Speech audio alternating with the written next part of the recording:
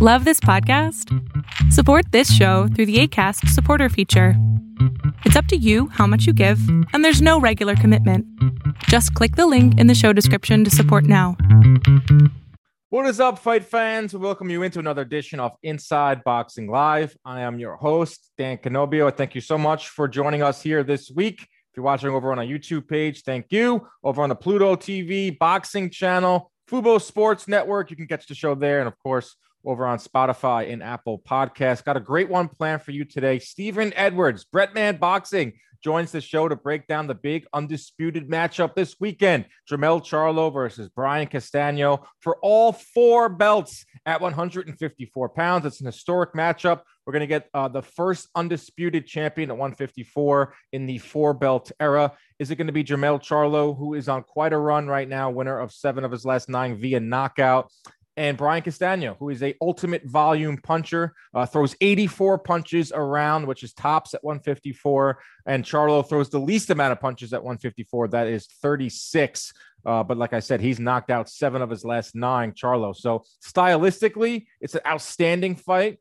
Historically, it's an outstanding fight if you keep in terms of the all the 4 belts being on the line. I want to get Breadman's thoughts. This guy has studied the 154 pounders for over a decade now. He has extensive knowledge on boxing, of course, and that division as a whole. So let's get to it. Here he is, Breadman Stephen Edwards on Charlo and Castano. All right, it's time to bring our guest this week on Inside Boxing Live. He is one of the best trainers in boxing. He's one of the best minds in the sport. He's also one of the best tweeters. If you're universally beloved on Twitter, especially boxing Twitter, then you're doing something right. Stephen Breadman Edwards. Stephen, let's talk about boxing Twitter first. What a volatile place, but it seems like you have some good opinions on there, man. I mean, I try. I actually state my opinions, and then I get off. I try not to listen to what those some of the guys got to say, man, because they I probably block like one person a day on them. It's crazy. Yeah, if you don't have at least one person chirping at you in your replies, because it's one of the most. Everyone has an opinion in boxing. Everyone thinks they know more than the next guy, and then especially on Twitter. But I find myself looking for your tweets, and you have some great opinions. Obviously, great opinions on the fight game. One of the best trainers we got in the sport right now. And there's a big one this weekend. And I wanted to get you on the show for a number of reasons, but mostly because we have a battle at 154 pounds between Jermell Charlo, who has 3 of the belts, going up against Brian Castano, who has the other undisputed gold at 154 for the first time in the 4-belt era. And you have been studying the 154 pounders for a very long time, having trained Julian J. Rock Williams.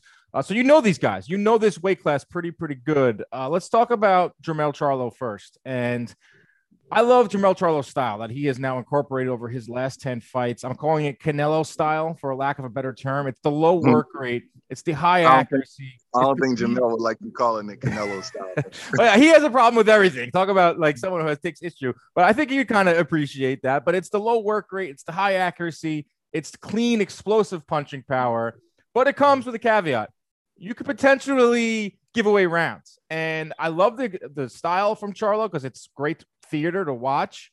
But like I said, it's very, very dangerous. What is your take on Jermell Charlo over this 9-fight run that he's on? I've probably seen about maybe 15 to 17 of his professional fights. So I've been watching him for a long, long time. And he has evolved. He used to be like a stick and mover.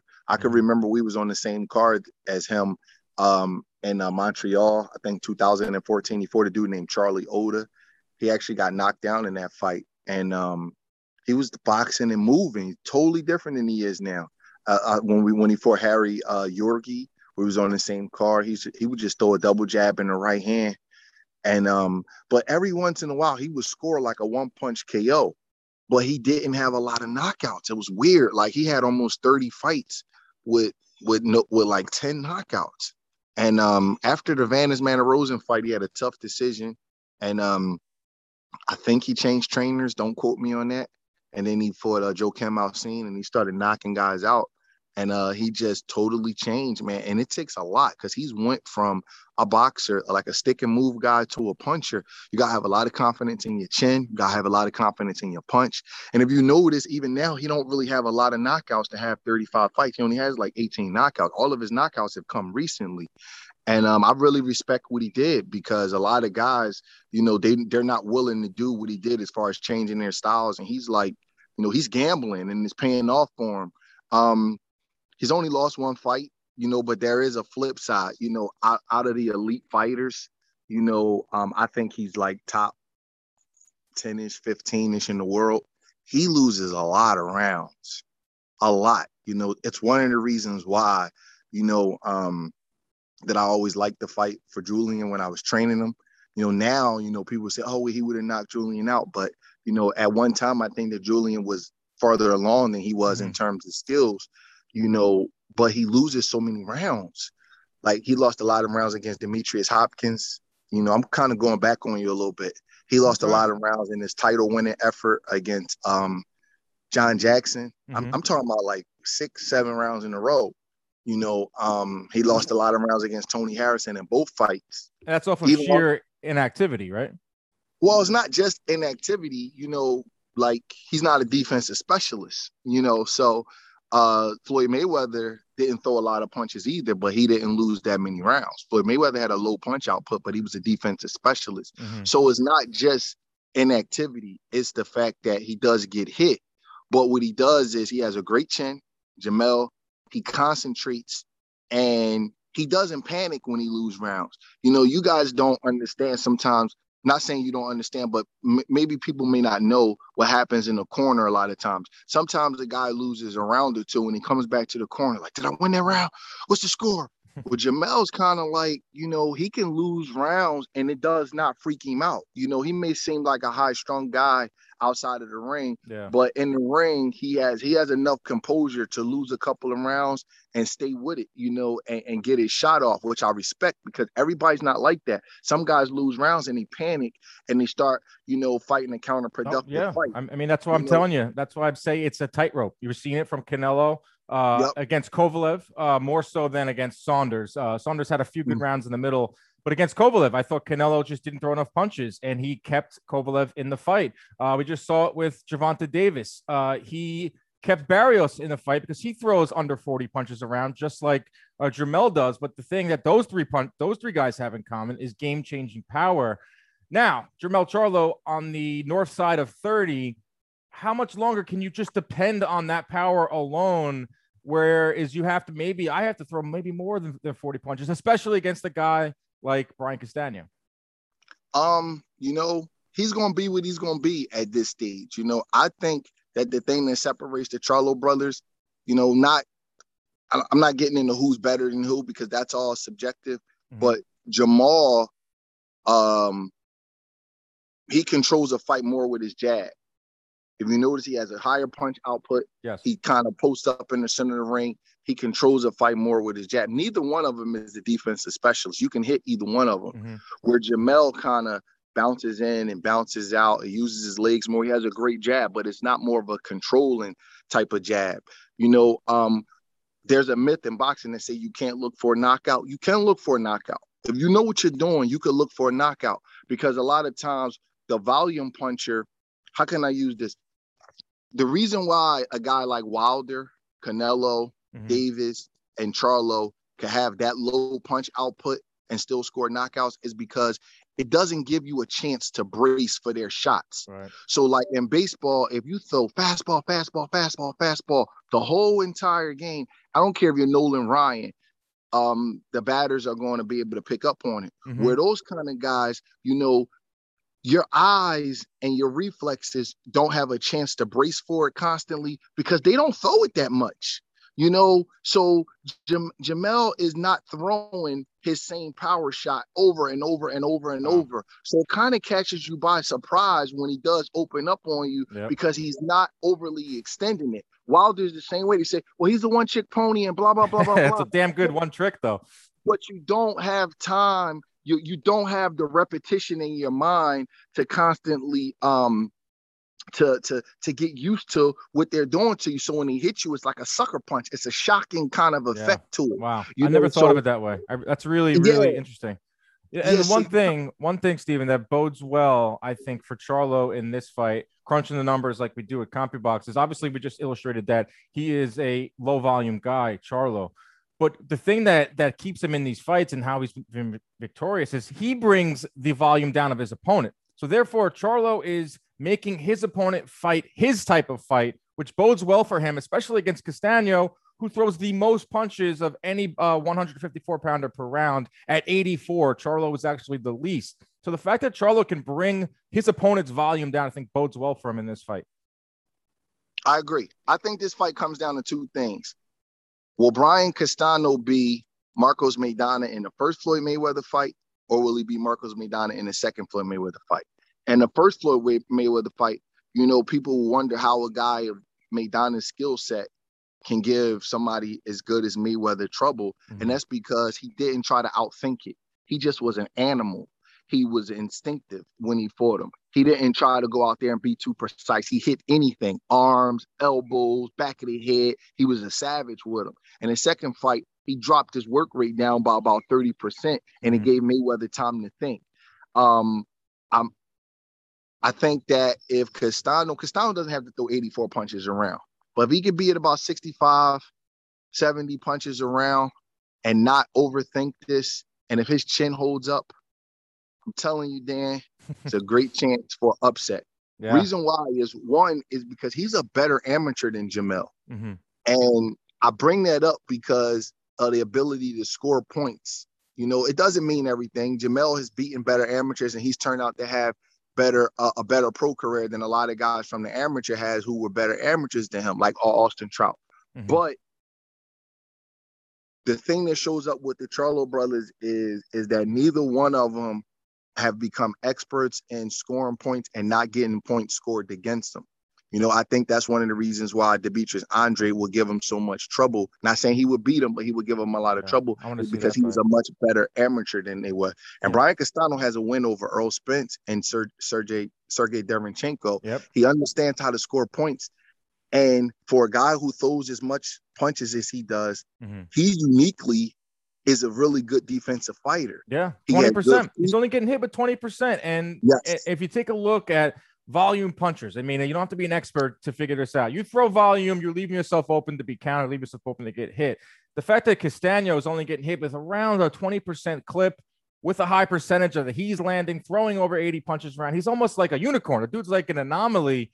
It's really, really high stuff, high skilled stuff in there. But going back to your point on, I'm leaning towards Castano as well a little bit. But the thing that is sticking in my mind is the fact that the fight is in Texas.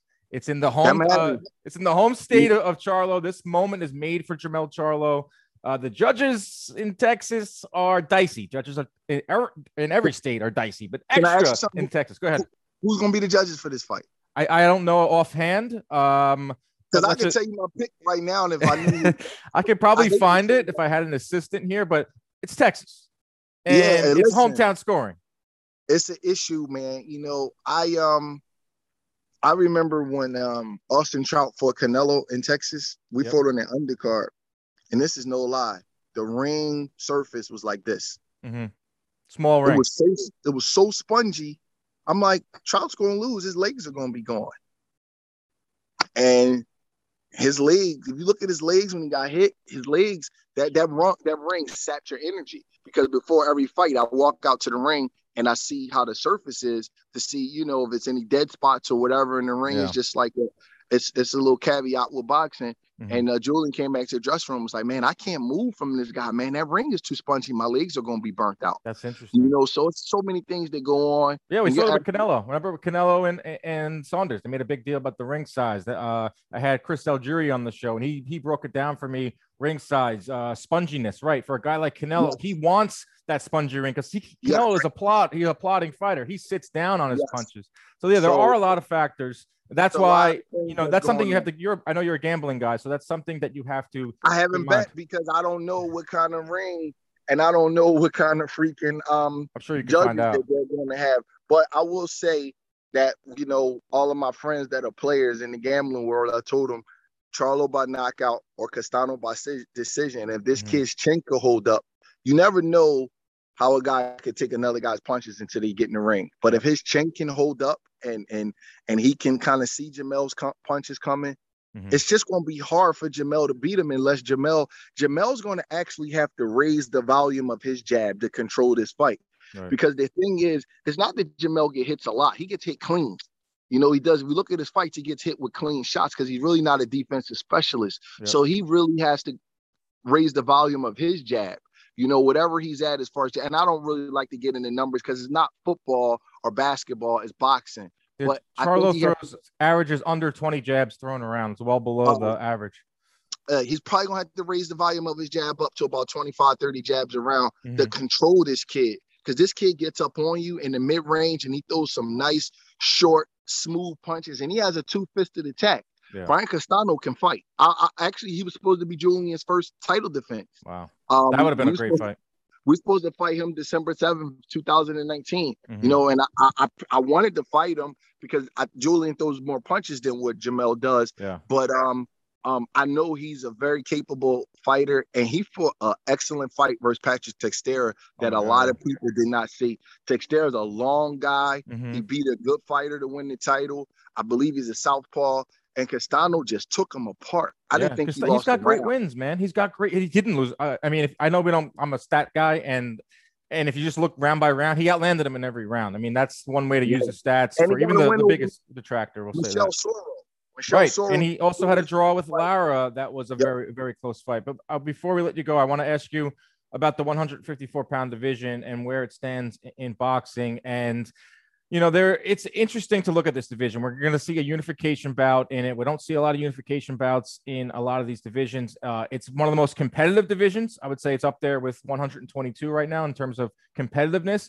But the criticism, the detractors will tell you that, there isn't a superstar. There isn't like the best talent in there. Where do you stand on that type of argument at 154?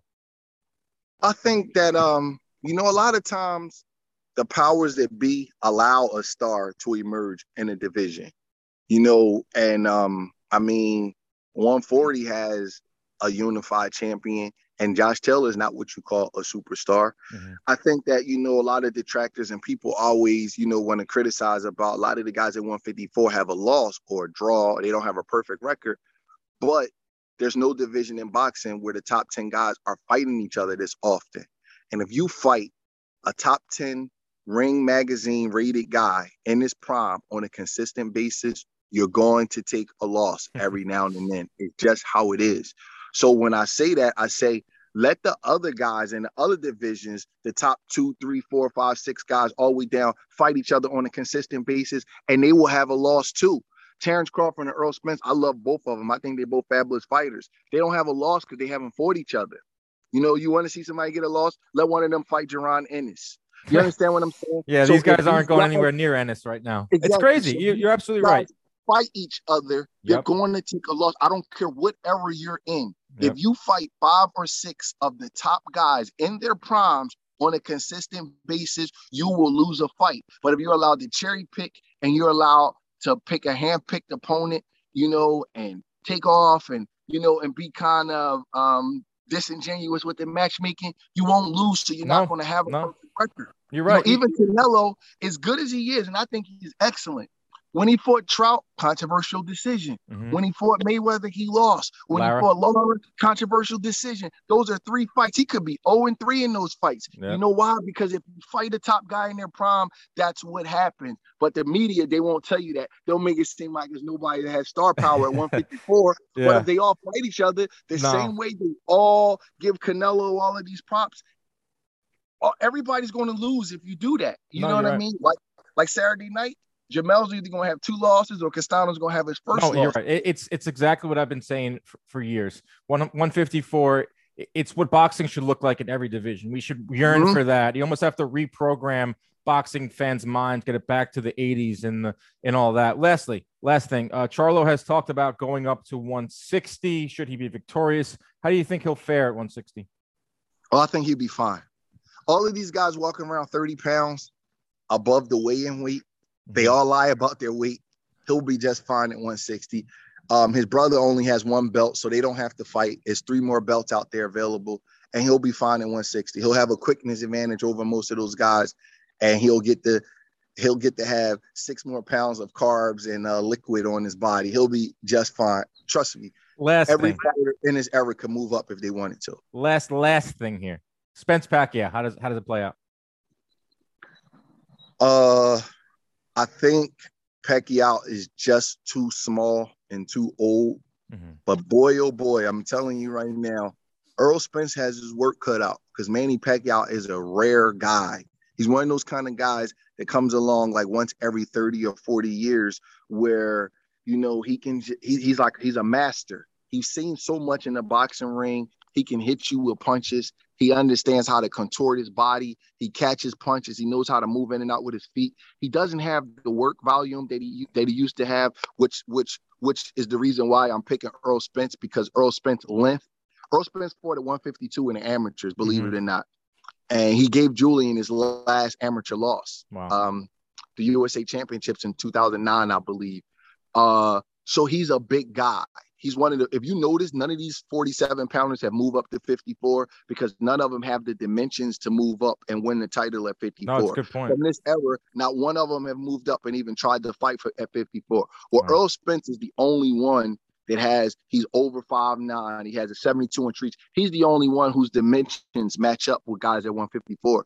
And Pacquiao's a little too small. Yeah. And I think Errol is going to just use that ramrod jab, take a half a step back the way he did with Mikey Garcia. And you're just talking about the physicality of 2 men that are just they're just too far apart in size. And it does matter when you're talking about a game of inches. But Pacquiao's the more talented fighter. Yeah. He's the more blessed fighter as far as God-given talent, what God gave you as far as his speed and his and things like that. So I expect us to see a Hagler Duran type of fight. Wow. Whereas the bigger fighter wins, but Errol Spence probably is going to take some criticism for this fight being as competitive as it is, because people are going to kind of think that he should knock Manny Pacquiao out when they see them together, and Errol Spence is this much taller and this much longer. But I think it's going to be an 8-4, 7-5 type of close decision. And he better not let that crowd get on Manny's side,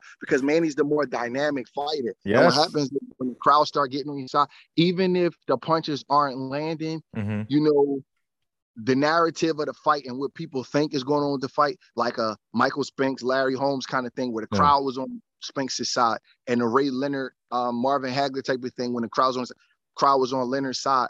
Pacquiao has that kind of dynamic aura about him. Of course. If that crowd start and the Filipino fans start going crazy, I'm telling you, Earl Spence got a fight on his hands, man. No, I said the same thing. Said the same thing for a PBC special I appeared on. I think that Spence, he's been on some big stages, but none quite like this. All the pressure is going to be on his side. I love that fight. I love this fight this weekend at 154. I really enjoyed talking to you, man. I really enjoyed. We had some technical issues, and you hopped back on with me. I appreciate that. I think you do a great job training, obviously, and also putting, things into perspective. So I appreciate the time. Stephen Breadman Edwards, check him out on Twitter. Don't get blocked by him. He speaks the truth. Thanks a lot, man. Appreciate you, man. Thanks.